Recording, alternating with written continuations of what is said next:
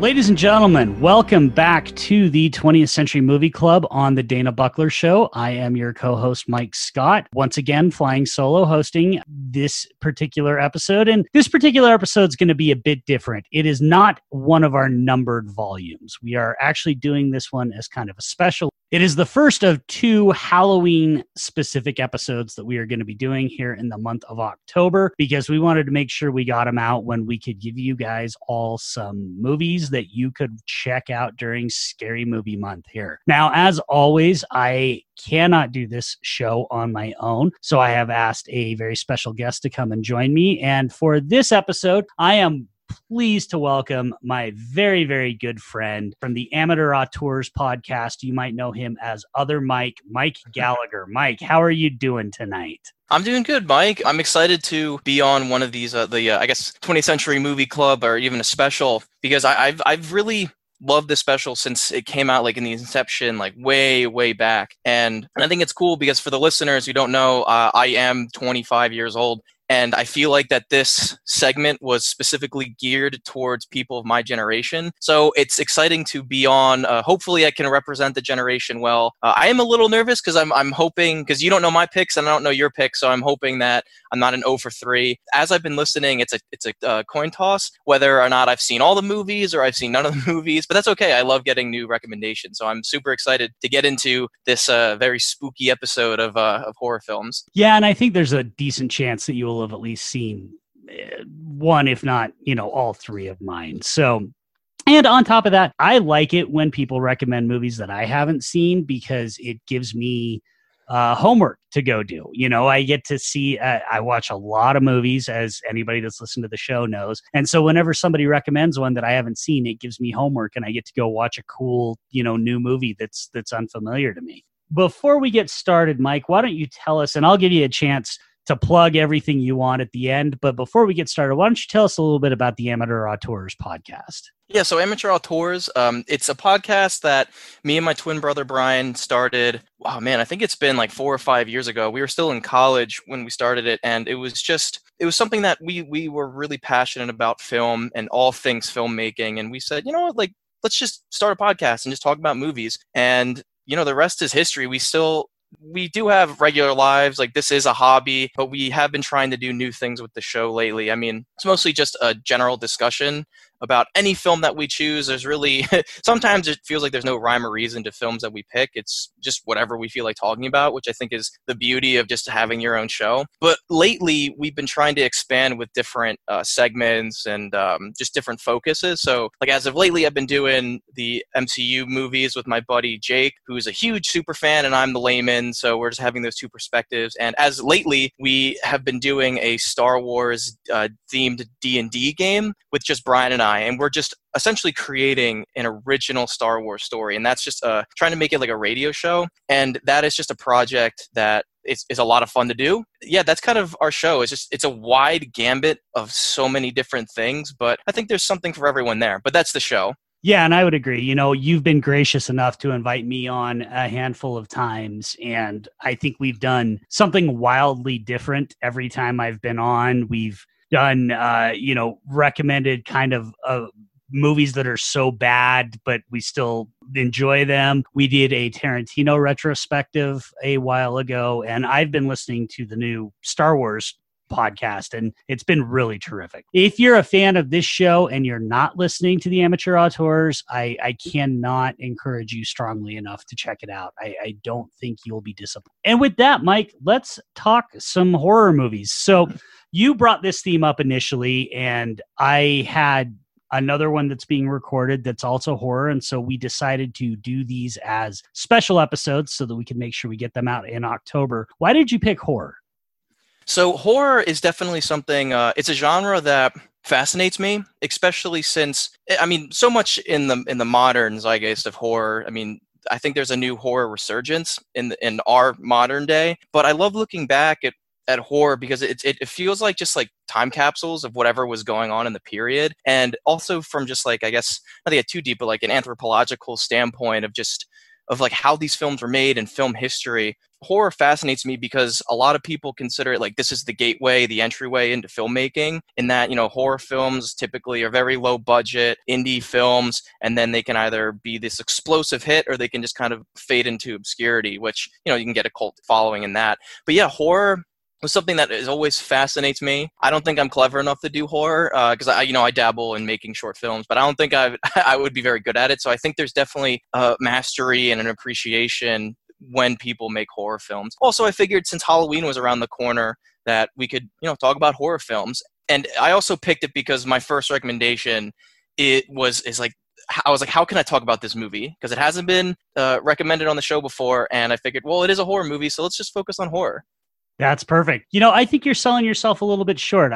You were kind enough to send me one of your short films, and while that film is not horror, certainly the moody ambiance that you created in it, I think could easily translate to horror. So I think you're selling yourself short on whether you could do a horror movie or not. Let's go ahead and get into it. So Mike, tell us what your first pick is. So my first pick is, like I said, it was the reasons like how can I recommend this film within a theme? And so I went a little bit more vague with just the genre. I picked this film because of many different reasons, but a big thing is just how fundamentally important this film is to me. And that film is Dawn of the Dead, 1978. I triple checked. This has not been recommended. I know you guys have talked about Night of the Living Dead, and you've talked about Day of the Dead, so I'm going to complete the OG Dead trilogy by George A. Romero. I absolutely love this movie, and I guess I'll get into like the personal reasons why I love this. This might be, I don't want it to sound like it's an over-exaggeration, but I do genuinely believe this. I think this is the film of like why we're having this conversation today. That's because when I'd seen this film when I was 13 or 14 years old, and there was something about it that just sparked the eternal flame of filmmaking and just appreciating film and becoming a cinephile. And it just gathered momentum, reading film criticisms of this movie and just in general, just looking at the film medium and just appreciating it. And then even, exploring podcasts, and then just goes even more and more and thinking, create my own podcast. Yeah, and then here we are. So this film just means so much to me. And then on top of that, then there's how this film was actually made, or just the filmmaking, of how it was made, and also just the film itself. I guess I can also get into, Mike, when I say, like, I feel like an old man saying this, but I'm not an old man. Like, they don't make movies like this anymore, and they really don't. When you look at the behind the scenes of how this movie was made, like if you went up to an executive today and you said, hey, I have this idea for, we're going to film this, we have this zombie film that's going to be in a shopping mall, and we're going to start the movie off in the projects, though, showing police brutality against minorities. And then we're going to go into redneck country and show, like, rednecks, like, killing zombies. And then we're going to get to the shopping mall, like, 40 minutes into the movie. And then also we're going to drive cars through the mall. We're going to have a biker gang come through the mall and do whatever they want. We're going to have stuntmen jump off of the second floor into mattresses. It's going to be a fun time. We're going to have pies. It's going to be great. And I think executives would tell you to get the hell out of their office. This movie just has so much personality, and it's all wacky. I know Dana said, I was actually re-listening to the episode with Day of the Dead, where Day of the Dead just has absolutely no humor. It's very bleak. This kind of really goes all over the place with its tone, in that it goes from bleak to comical, humorous, to bleak again, to, it's going all over these gambit of emotions. And then, you actually get into the fun of the film. I mean, you can write essays and have podcast episodes and deep analysis into the themes of materialism that George A. Romero is getting in this movie. Just something about desensitizing the violence, the gore of the film, the characters, what they all represent. There's so much to pick apart in this movie, and I absolutely love it. And I'm so happy that I can be the one to recommend the original Dawn of the Dead on the 20th Century Movie Club. We've gotten some people asking us how Night of the Living Dead and Day of the Dead have been recommended, but somehow we skipped over Dawn. And so I'm glad you're plugging that hole so that people can, for lack of a better term, get off my ass about it. No, I mean, this is obviously a terrific pick. This is kind of maybe the ultimate George A. Romero movie. I'm a big Romero fan. May he rest in peace. And I think this is the pinnacle of what he could do. This was everything that he brought to the table at its absolute best. Like you said, you get graphic violence, you get some really bleak, dark stuff, but then you also get the satire of they return to what they love and all of the things that the criticisms on consumerism and capitalism. So I think this is really a terrific recommendation. If anybody hasn't seen Dawn of the Dead, you're missing out. Mike, I would be not doing us justice if I didn't ask you what you think of the Zack Snyder remake. Yeah, and that's actually a really good point that you bring that up, because I was actually thinking about it. I'm like, well, why is it the original Dawn of the Dead? Like, what about it sparks my interest? Because I have seen Zack Snyder's Dawn of the Dead, the 2004 remake, and I think it's a very competent, fun movie, but it's not the same. Dawn of the Dead 2004 is more of a superficial film, which is okay. That's okay. I do enjoy it for that and the zombie mayhem and just like the over-the-top levels of action, because that's what Dawn of the Dead 2004 is. It's an action movie with zombies. You don't really have any nuances like you do in Dawn of the Dead 1978. I feel like, I don't know if this is an apt comparison, but I feel like almost like Dawn of the Dead 1978 is like kind of like a Simon and Garfunkel tune, whereas 2004's Dawn of the Dead is like heavy metal, like screamo music, like in your face. One is a little bit more like satirical. It takes itself a little bit more seriously, where the 2004 remake is more just, we're here to have fun. Like, this is what you want. I think it's just in the end credit sequence of Dawn of the Dead 2004 just really emulates that, because, the movie ends with a character killing themselves and then you just get screamo zombie music. And it's like, oh no, this is what you wanted. You wanted this over the top action. Whereas Dawn of the Dead 1978 kind of ends on a more hopeful note, but then it goes right back to the mall with the zombies and really hitting home the satire and the themes of the movie. So I guess in a long-winded way, I like the Zack Snyder film, and I think that was his debut. So good first effort on a film.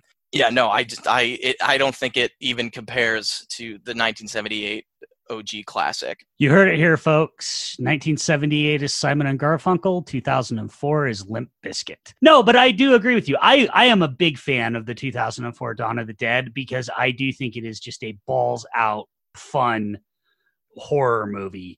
But there's no question that it lacks the satire and the subtext that Romero was bringing to the original. I would be lying if I didn't say, for me, I revisit the 2004 more often, but that's just simply because, much like I am far more likely to listen to Limp Bizkit than something that challenges me, I can throw it on and enjoy it without having to really think about it. But I don't think there's any question that the original 1978 one is a far superior movie. Credit where it's due. I think 2004 does have value, which isn't something that we can say about many horror remakes. Of course. Yeah.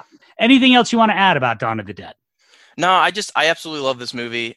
So, I could, and I have, I've talked about this movie at length. It was literally the first movie review that I talked about on my podcast, like way back. And I think it was like 2015.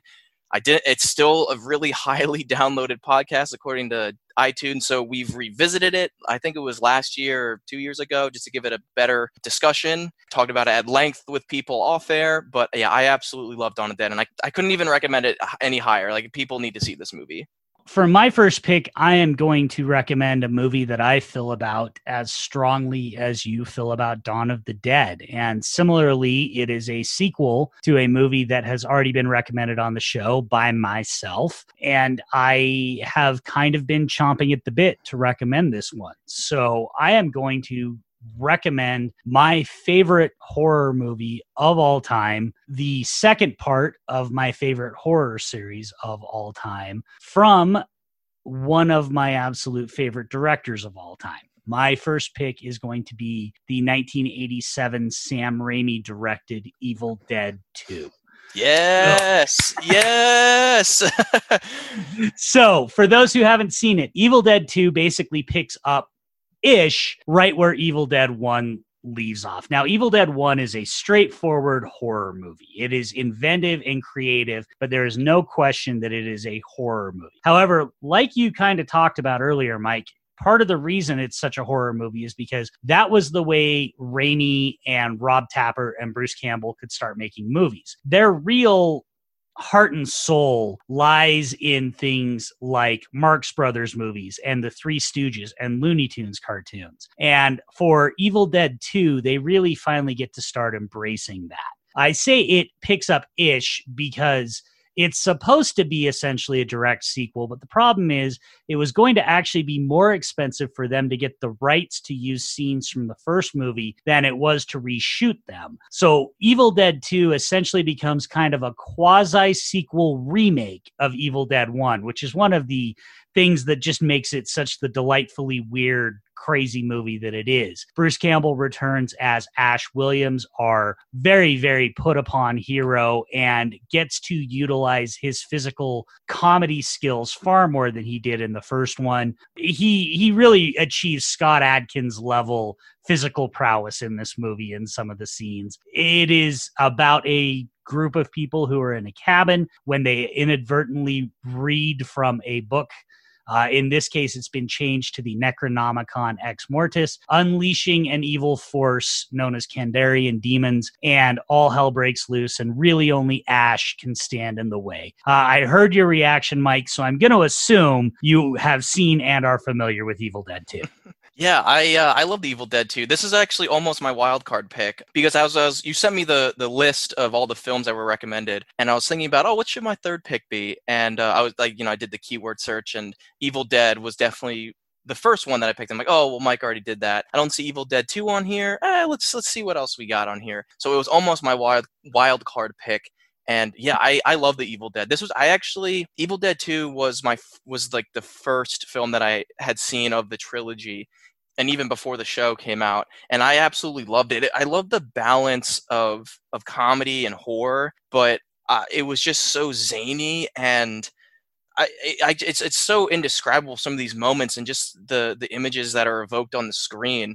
Yeah, like I said, I'm a huge fan of the original because it's like a straight up classic horror, but Evil Dead 2 definitely elevates it to that much. And I mean, he does retcon pretty much a lot of different things of the movie, but yeah, I absolutely love just the passion, and Bruce Campbell just shines in the movie. One of my favorite scenes that I think like encapsulates the Evil Dead 2 is just when he's laughing and everything is laughing with him. It's that perfect blend of just like kind of zaniness comedy, but it's also quite horrifying at the same time when you're just watching Ash go crazy, and Bruce Campbell just plays it off so well, where he's laughing with the lamp that's giggling with him, and then his laughs almost turn into just cries, and then they go right back to just over the top zany comical laughter. And I love a film that is able to balance those tones super well and make it work. And then the Deadites just look awesome in this movie.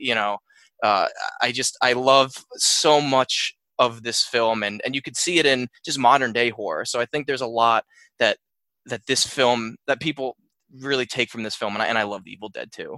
I'm glad you brought up how good the Deadites look. For those who don't know, the special effects were done by K&B Effects, the N being Greg Nicotero, who would go on to do the effects for The Walking Dead. This was one of his very first movies. It kind of put him on the map.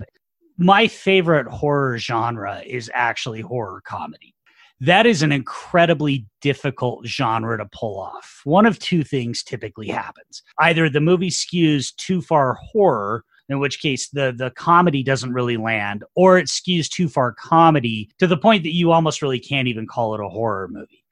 Evil Dead 2, I think, is the archetypal horror comedy. It threads that needle so perfectly because even the funny stuff is inherently horrific and sad.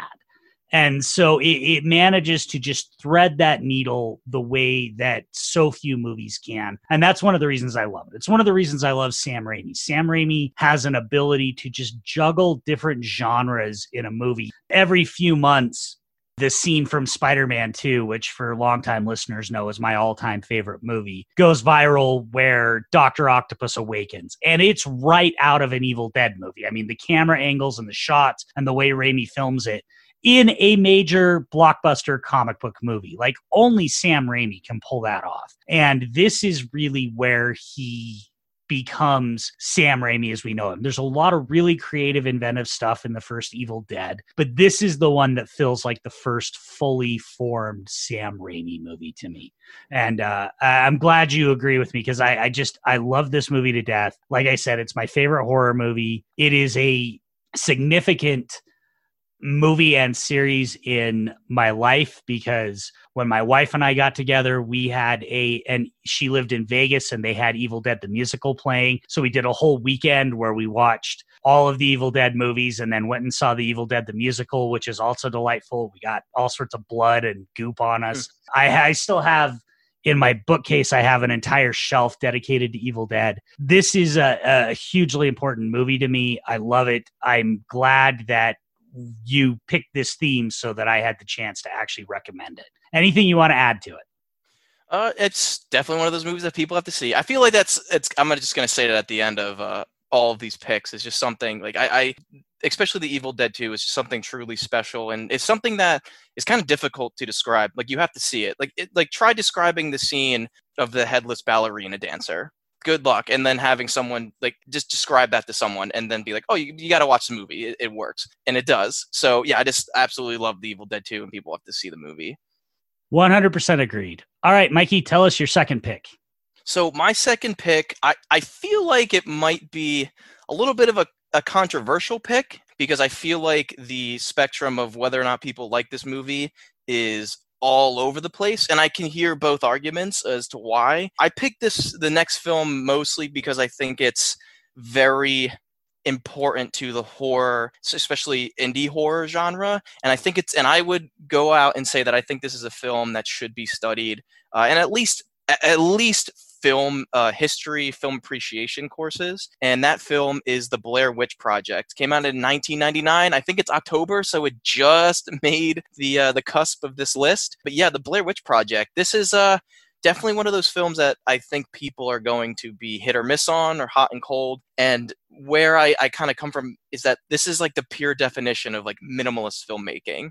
I think the film was made it was like, I think somewhere in like I could be wrong, like the $10,000 range, but then it made an astronomical amount of money. And people might say that it kind of reamped the whole found footage. I'm not going to say that. I mean, there's obviously things, notably, I think, a Cannibal Holocaust, where this comes in as I think is also just how its marketing really influenced how people viewed this movie. It was one of those films that people thought initially. Now, I was 4 years old at the time.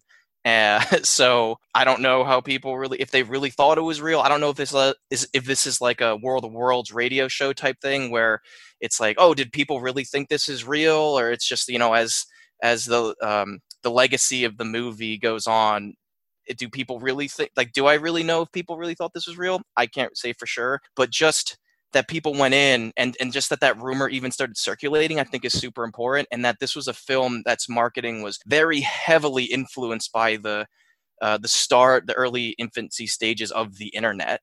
And I think the web pages are still active, or at least just like archived. Yeah, so there's that entire aspect that you could discuss and delve into. But also, I just really appreciate how this film was made, and that not a whole, like, you could argue, like, I think Family Guy did a joke where it's like, nothing's happening, nothing's happening, something about a map. Oh, they go into a house, the movies end, everyone looks pissed. Like, there's that joke. I think there's something to say about just how little they actually had, and just the atmosphere that they're able to create. I mean, you have it, and it's all through the use of sound, which I think this is a film that should be studied in those film intro classes about the manipulation of sound and just darkness.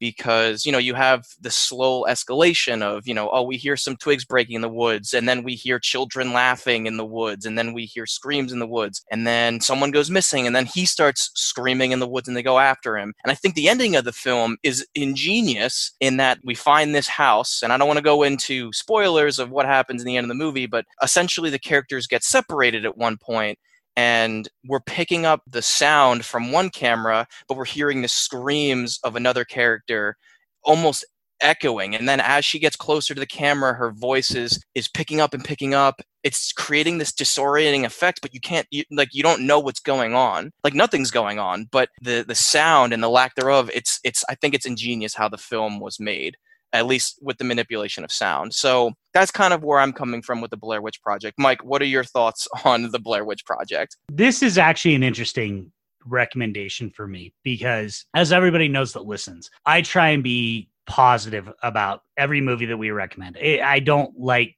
crapping on movies. Hear me out when I say this. I really, really dislike this movie and also think that it absolutely 100% should be on our 20th Century Movie Club recommendation list. You are right. Everything you said. This is a seminal, massively important piece of film history. And if we're going to talk about movies that not just that we love, but that we think are important and that younger generations need to watch so that they understand the history of film, this is 100% one of them. I have a bit of a unique relationship with this movie because most people who listen know I live in Salt Lake City, Utah, the home, well, technically Park City is the home of the Sundance Film Festival. And this came out in 1999 when I was regularly going to Sundance. I was seeing 10 to 12 movies every year at Sundance. And I actually didn't get to see this at Sundance. I thought I had vague memories that I did, but then I remembered I didn't. I was acutely aware of the reputation of this movie at Sundance because as I was standing in line to watch other movies, everybody's talking about the Blair Witch and how it made people throw up. The filmmakers astutely played that as because it was so scary, and then you later found out it was because people got motion sickness from the shaky cam. You mentioned the box office and the budget. Here's the thing. So this was shot for $35,000 to $60,000. By the time it was picked up at Sundance and they did post-production and all that, it was somewhere between $200,000 and $500,000. It made worldwide $248.6 million. This was, for a long time, the most profitable movie that had ever been made. Don't quote me on this, but I believe the first Paranormal Activity unseated it. And quite frankly, we don't get Paranormal Activity without the Blair Witch Project. So everything about this movie, I think, is amazing, except for the movie itself. I love the mythology that they created. You mentioned the marketing. I was acutely aware of the marketing. I was on the website all the time because I thought the mythology that they created surrounding this movie was so creative. I played the original PC games that came out in the early 2000s. I read all the books. I really, really like the Blair Witch Project. I just don't love the movie itself. But like I said, that doesn't mean that I don't think that it should be on this list. I think this is absolutely a perfect recommendation and is a movie that, if you haven't seen, everybody absolutely needs to watch at least once in their life. Because you're right, Mike, Cannibal Holocaust, the last horror movie, there were other found footage movies before this one, but certainly no movie put found footage on the map on a mainstream level like this one, and B, did it with such a fantastic marketing hook. I mean, I know the Cannibal Holocaust story of they had to show up on a talk show to prove that it wasn't real, and that's pretty great, but it still, over here, was an Italian horror movie. This one was the 10th highest grossing movie of the year. Like, it's insane how big this movie was in 1999. So I think this is a terrific recommendation. Anything else you want to add to it? Yeah, I mean, for those, if they haven't seen it and they have been hearing about it and they've been pushing it off, but this is like the call to, okay, I'm going to give it a shot. Just have an open mind about it. It's funny. I remember showing this movie when I was a freshman in college to like people I just met. It was around October, and like, oh, like, let's watch a horror movie. Oh, Blair Witch Project. And I guess I hyped it up because I was like, oh, it's like, this happens and this happens, and like this is, and like I was being a film nerd describing it. And then we watched the movie, and it was maybe like 7 of us, and only one person actually liked the movie. At that point, I was banned from. The irony! I was banned from making film recommendations in that film group anymore. But yeah, so just try and have an open mind about it. Because I like what you said, Mike, in that you like the idea of the Blair Witch, but not so much the movie. I think that's a fair criticism of the movie. There are definite moments of the movie that it's like, okay, this is kind of slow. This is definitely slow burn if there's ever been a slow burn. I think this is just have an open mind about the movie. Yeah, I do enjoy the movie, and I've said my piece about it. I, again, would not be doing anybody any justice if I did not ask you about both Blair Witch 2 Book of Shadows and the 2016 Adam Wingard Blair Witch. What do you think of both of those? Oh, God. Well, so Book of Shadows is... It could have been good. I kind of like the idea. And Jay Skipworth from Filmstrip actually way back had done an episode on it, and he kind of goes more into like the history of what the movie could have been. I don't really remember it super well because the movie is just so awful. But yeah, I don't really like Book of Shadows. It's just it was made quickly. I think it was made like a year later, or less than a year later. So it was obviously just a cash grab. But I think the director actually had like some sort of vision for the movie, but the studio execs just said, nope, just churn and burn. We got to get the movie out. So wouldn't recommend Book of Shadows, but I would recommend Jay Skipworth's podcast on it, on Filmstrip Pod. And the newest one, Blair Witch, I don't know. I like the hype around it, and that it was like a secret project that was announced like randomly, and I think they were trying to build some sort of hype around it, but then the movie was just pretty disappointing. And yeah, I think I forget what the director. He was part of the crew that actually made like some really good shorts in the VHS movies, like those horror films like VHS. Yep, and he also directed Your Next and The Guest, which I think are two of the best horror movies of the last decade. So I certainly was hyped for the new Blair Witch. I like the premise of it. I kind of like the idea, but I feel like found footage, it could work. Like there are films that make found footage work extraordinarily well, and then there are films that don't really understand the medium. So I feel like Blair Witch, the remake of I think it was 2017, 2018, kind of understood it because the director has worked with like found footage films, but I thought ultimately it was a little disappointing. Like I'd say a very weak not recommend for that film. I have played the video game Blair Witch, like the most recent one, and that was disappointing as well. I just feel like they kind of lose the essence of why the first movie was really important and worked when it did work. And I feel like there's a lot of jump scares and it's not so much atmospheric. I think people that go camping in the woods, this movie was made for them. But it can be made for anyone. Anyone that's driven by through a forest or just even like a clump of trees at the middle of the night with your high beams on. I think the essence of why the Blair Witch is scary is that you can see the first line of trees, but you can't see into the trees. And it's like, well, what if someone was looking at you through the trees? You wouldn't know. And I think that's why the first film was so powerful in the scenes that did work, because you don't know. It's the fear of the unknown. And I just feel like the sequels and the games and books and graphic novels and whatever just kind of failed to capture that atmosphere of like the fear of the unknown. Yeah, sequels were they're all right, I guess. Yeah, no, I think that's fair. I have some affinity for Book of Shadows because I'm a big Jeffrey Donovan fan who stars in the movie. But you are right. If anybody researches the history of that movie, Joe Berlinger, the director, was really stonewalled and screwed over by the studio every step of the way. I love Adam Wingard. The Guest and Your Next, like I said, are I think two of the best horror movies of the last 10 years. But I was really fairly let down by the new one. Have not played the new game. Doesn't sound like I need to. So I think with that, we can move on to the next pick. So my next pick is, I've already recommended American Werewolf in London. And for those who don't know, right around that same time, there were specifically in 1981, there were two major werewolf movies to come out. I guess technically three. There was American Werewolf, Wolfen, and my next pick, which is Joe Dante's The Howling, based on the novel of the same name by Gary Brandner. The Howling stars Dee Wallace and Christopher Stone as a couple. Dee Wallace plays a Los Angeles news reporter who is being stalked by this serial killer.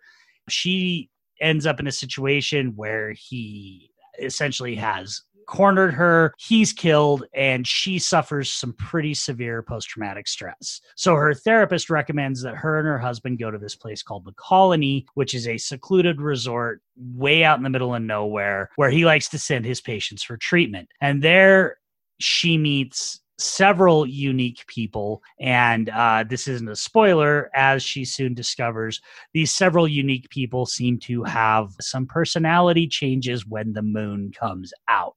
The Howling is another one of those movies that really threads that line between kind of horror and comedy, although this one clearly falls more on the horror line. It's got some spectacular makeup effects by the legendary Rob Bottin. Mike, have you ever seen The Howling before? Unfortunately, I have not. And furthermore, that's unfortunate, is I've seen the sequel to the film, The Howling 2, Your Sister is a Werewolf, starring Christopher Lee. So I have not seen The Howling, unfortunately, but it has been in my sights, actually. It's been on like my queue of wherever I can find it. I guess it's just one of those movies that I haven't gotten around to.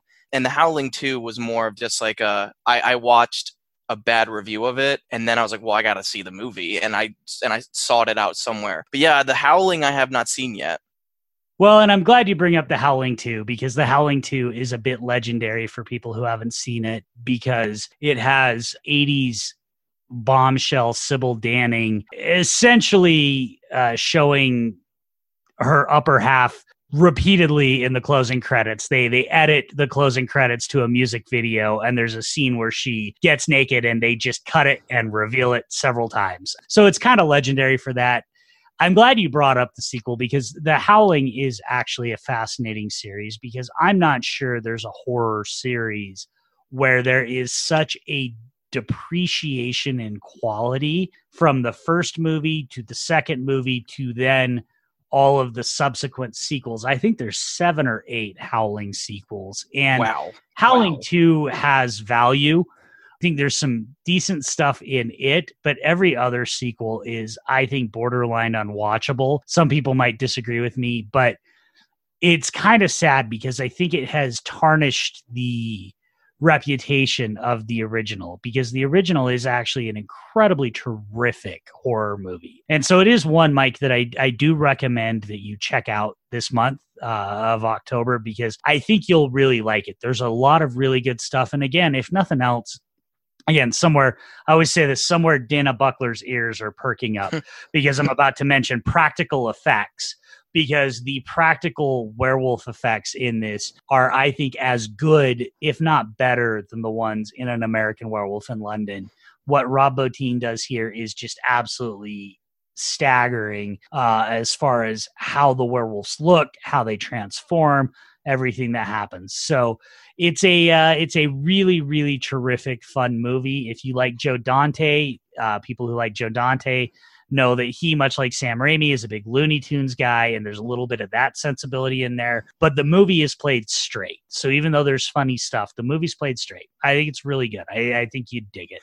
And I think anybody else listening will dig it. Yeah, and as you say, I mean, it's funny. You said like Dana's ears perking up. I am, and you said that the practical effects are better than An American Werewolf in London. And I was like, okay, I got to look up some of these pictures now, or just something of the behind the scenes, or just what these effects look like. And so far, I'm pretty impressed. It's definitely going to be a movie that is going to be like first on my queue to watch this month in October. But yeah, no, awesome. That's a great recommendation. All right, man. What is your third and final recommendation? So my final recommendation is I was going back and forth on like what is the third, because the Dawn of the Dead and the Blair Witch Project were definitely two that I knew right off the bat that I was going to want to talk about. And then I was just kind of just mulling over some horror movies, and I looked through the list, and a few of them were already chosen. Like I already mentioned the first Evil Dead, and then I thought of this next film, and at first I thought it was, this is going to be a gimme. It's one of those classic films that everyone I feel like has seen. But then I started talking to my coworkers and my friends, and I started talking about this film, and a lot of them they didn't even hear about it. They didn't know what it was, let alone had seen it. And then it's funny because I asked about films that, have been more or less directly and like take a lot of inspiration from this film, and they've seen them, and I'm like, oh, okay, well, man, you kind of understand the gist of where this film is going. And I guess I have to remember that, sometimes gimmies for cinephiles aren't necessarily on the radar for, average moviegoers, which is okay. So I feel like a lot of people listening to this episode in the show, this is going to be like, oh, of course moment. Just it's important to remember that, sometimes average moviegoers, this might not be on the radar. And that film is John Carpenter's 1982's The Thing, the classic remake of The Thing from the Other World from the 50s. This film, if the last movie had Dana's ears perking up, I think they're smoking right now, because, the practical effects of this movie are something to stand the test of time. They don't necessarily look super realistic, but there's got so much personality, and they also don't need to look realistic because it's so horrifying and gross just from the practical standpoint alone. But then you get into the actual story. An American research base in Antarctica is being plagued by a shape-shifting alien. And the whole film, you don't know who's an alien, who's not, other than Kurt Russell. I feel like since he is our protagonist, for a fact that Kurt Russell is okay. But for the other 8 or 9, 10 people that are there, you have absolutely no idea. And so when I was mentioning the films earlier, I mean, I think of Tarantino's, The Hateful Eight. I feel like The Hateful Eight is almost like a combination of The Thing and Agatha Christie. And so all my coworkers have seen The Hateful Eight, but they haven't seen The Thing. I'm like, well, you should definitely go see The Thing, because all the inspiration, you're going to be like, okay, well, yeah, I see where this is coming from. And I just love the whole paranoia of the film, and it just makes you feel unsettled the whole time. And then you see these amazing practical effects. I mean, I think of, I'm not giving spoilers about, who turns into the Thing and who doesn't, but I think of the, for lack of a better word, like the Venus flytrap with the dog, when it just curls back and you see its skull and its tongue and all this gross stuff, the spider head. And then when, like the stomach jaws, I guess that's another way of saying it, the green oozing blood, it's just all of this mastery. And then, the classic, the end of the movie, which I don't want to get into because it's a spoiler, but just the question of like, what if? Yeah, I absolutely, The Thing is definitely a movie that I feel like I watch it every October, but I almost return to it every 3 or 4 months, because I think that from a screenwriting perspective, you could learn a lot from just telling a story, and also from a visual storytelling perspective. You can learn so much from this film. And I haven't seen all of John Carpenter's work, and I would probably argue that this is my favorite film that he's made in his repertoire.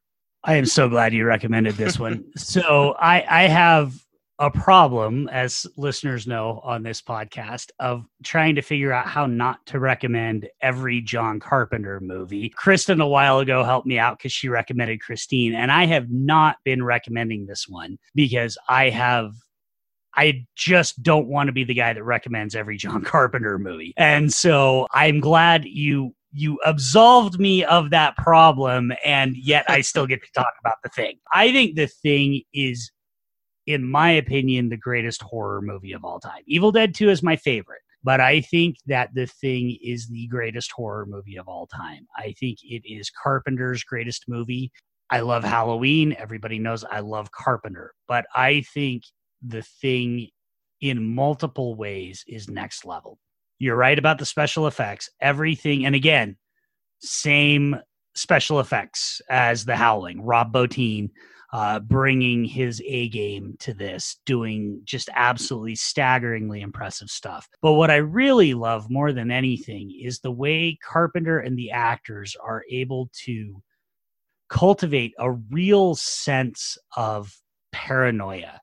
And that is a real sense that is conveyed to us as the audience of who can be trusted.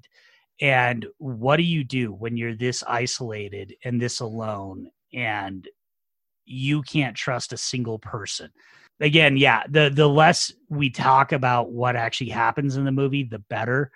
But this is, like I said, I think the best horror movie of all time. I think The Thing is fantastic. And for those who don't know, it was a massive box office failure when it came out. It's one of those movies that shows that sometimes the benefit of hindsight is a good thing, because when it came out, it was a bomb. It put Carpenter in the doghouse. Part of the reason that he had to do Christine was to try and get out of the doghouse of The Thing. And now I think most people rightfully consider it a classic.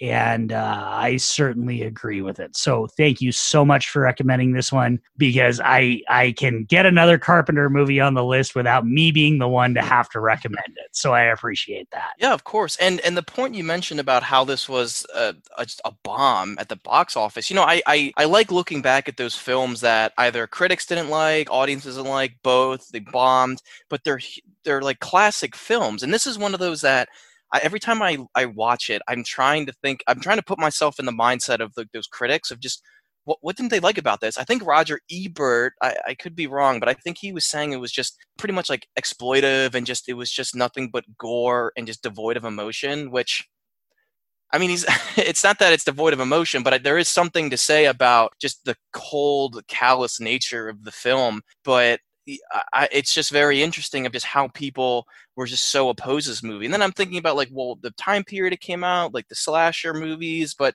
this is something totally different, which may be why people didn't get it at first, because, we're just in the midst of, the 80s is the slasher decade, essentially. And maybe there's people miss something. And it's kind of funny now. I've heard people talk about this movie and they've met John Carpenter and they say, "Oh, I love The Thing. It was great." And he says, "Well, where the hell were you in the 80s when I needed you to see this, when I needed people to see this movie?" I wasn't even, the thought of Mike wasn't even conceived yet. So, but if I was alive during the 80s, I would like to think that I would go see this movie. This is definitely one of those movies that we're still in the midst of the COVID pandemic, and I know movies are still, movie theaters are opening up, but I'm not going to any movie theater. But hopefully in the future, if I ever see this at AFI and there's a screening of it, you bet your ass I'm going to buy a ticket and go to the movie theater and see this on the big screen. This is definitely a film that I want to see on the big screen. But yeah, no, I'm glad that you like this pick, Mike. Yeah, no, I love this pick. And you really hit the nail on the head with something that was kind of prevalent in Carpenter's entire career, which is he was always about 5 to 10 years ahead of the game. And so many of his movies were less successful than they should have been because he was too far ahead of the curve. I think a movie, you look at modern A24 horror movies, Hereditary, Midsummer, stuff like that. Yeah, The Thing has a lot more blood in it, but other than that, that's an A24 horror movie, man. It is mood and atmosphere and everything. It's just nobody was doing what Carpenter was doing at the time he was doing it. And so he paid the price for that. Luckily, he still made the movies and we get to reap those rewards now. So great fucking recommendation, man. I love it. It is... Even though I recommended Evil Dead 2, and that is my favorite horror movie, I'm going to tell everybody, in my opinion, if you watch one movie that we recommend this episode, make it The Thing. Because it's a masterpiece, an absolute fucking masterpiece of cinema. All right. Anything else you want to add? Nope, that's it.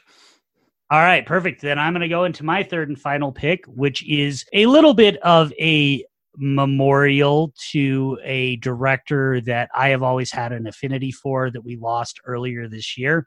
A director that I think got a lot of shit during his life and career, but it was undeserved, because I think that every movie he made, regardless of whether it was good or bad, was uniquely his own and had a unique vision that only he could do. And that director is Joel Schumacher. And so my third and final recommendation is his 1987 horror comedy, again, because like I said, I like horror comedies, The Lost Boys. The Lost Boys involves a family, mother Lucy, played by Diane Wiest, brothers Michael and Sam, played by Jason Patric and Corey Haim, who move to a town in California called Santa Carla, where they discover that the young ruffian gang, if you will, turns out to have some unique nighttime activities. The leader of the gang is played by a very young Kiefer Sutherland.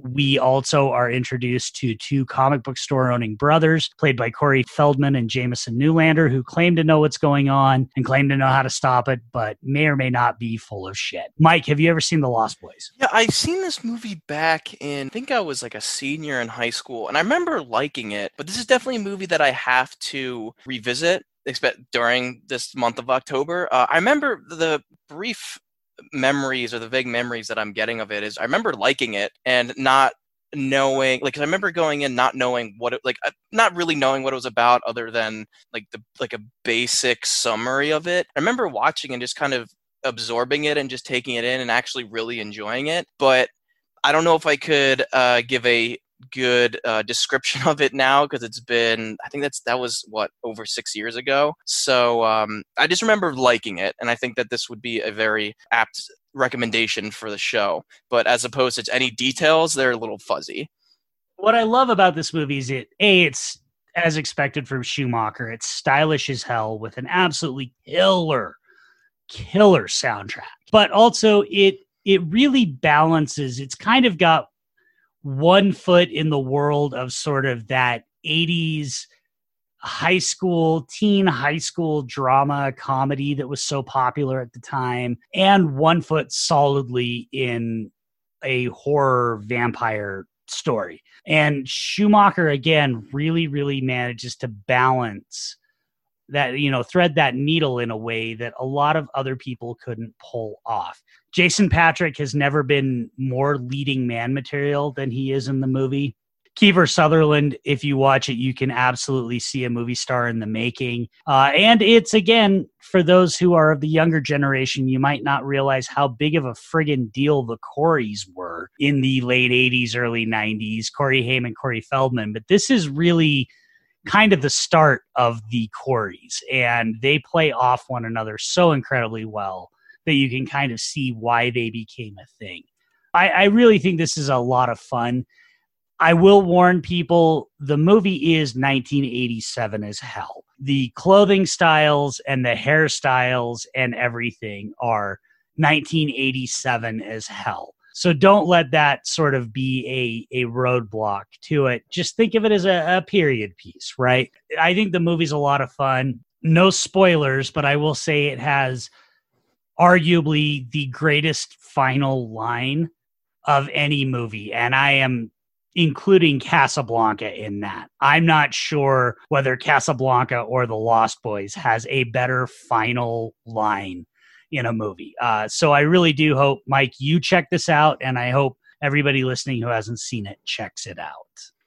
Oh, I most definitely will. It's I think I have the DVD somewhere, so it's definitely going to be up there with The Howling for this month.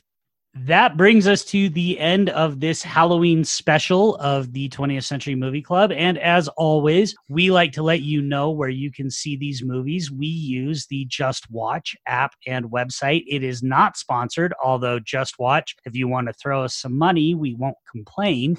But we have found that it is the best, most accurate source to find out where movies are streaming. As always, these places you can find it are current as of the time we're recording.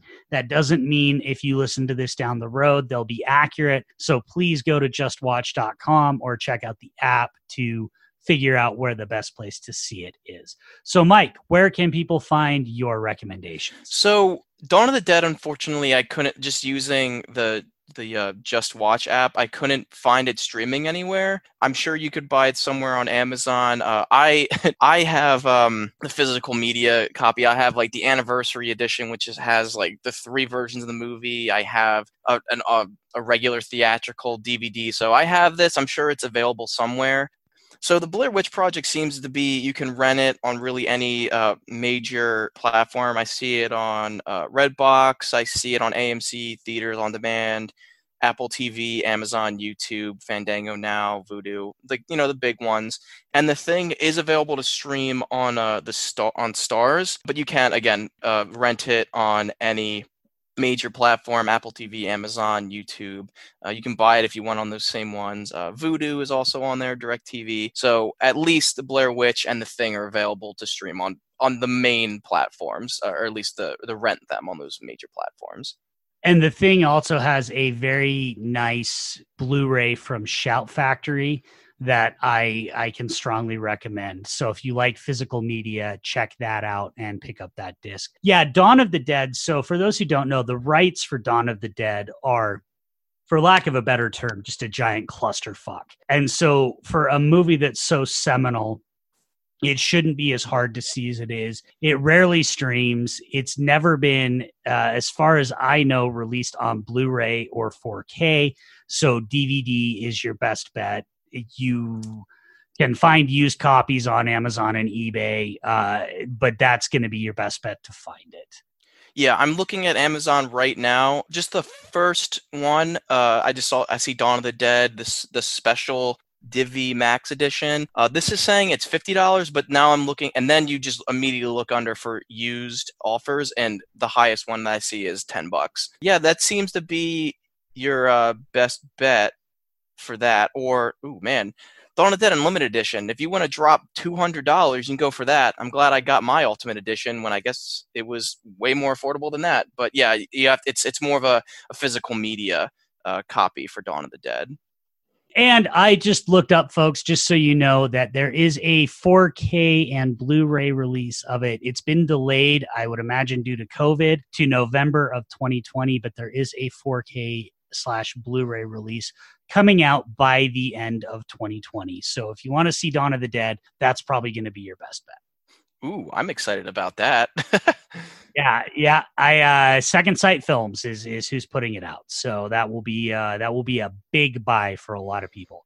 My 3 recommendations: Evil Dead 2, likewise, is a Shout Factory release, so you can get it on Blu-ray. Evil Dead 2 has been released arguably more than any movie ever on physical media, so there's a bunch of versions out there. But if you want to watch it for either free or not very much money, if you have a Hulu subscription, it is streaming on Hulu right now, or you can rent or purchase it on any major streaming service, your Apple TV, your iTunes, your Amazon. The Howling also has a magnificent Shout Factory disc, but is available for rent or purchase on Amazon. And The Lost Boys is available for rent or purchase on all of your major streaming services. So if you want to see these movies, you ain't going to have a hard time doing it. All right, Mikey, plug some stuff, man. Where can people find you? Yeah, so you can find us on Twitter at AuteursPod. You can email us with any questions, comments, concerns, recommendations at the Amateur Auteurs Podcast at gmail.com. As far as I know, our show is available definitely on SoundCloud. That's mostly our streaming, or like our host website. It's also available on iTunes. I think it's available on like random things just because of SoundCloud, and it just goes on to Ether. I don't understand how that works. People that understand that have told me that they found my podcast or our podcast through just different apps. But specifically, I know that SoundCloud and iTunes are probably the best ways and easiest ways to find it. Yeah, that's about it. Yeah, I mean, tune in for movie reviews, but mostly, as of late, we're going to be mostly focusing on the Star Wars, our original story, The Legacy of the Frontier. So, yeah, check it out, guys. And Mike, thanks again for having me on. It's been a blast. I always love talking movies with you. Yeah, absolutely, man. It's always a joy when you and I get to shoot the shit about movies. You can follow me on Twitter at Hibachi Justice. You can also follow me on Letterboxd, where I'm at Hibachi Justice, where you will also find the continually updated list of movies we've recommended on the 20th Century Movie Club. So if you want to see what we've recommended in the past, you can check that out.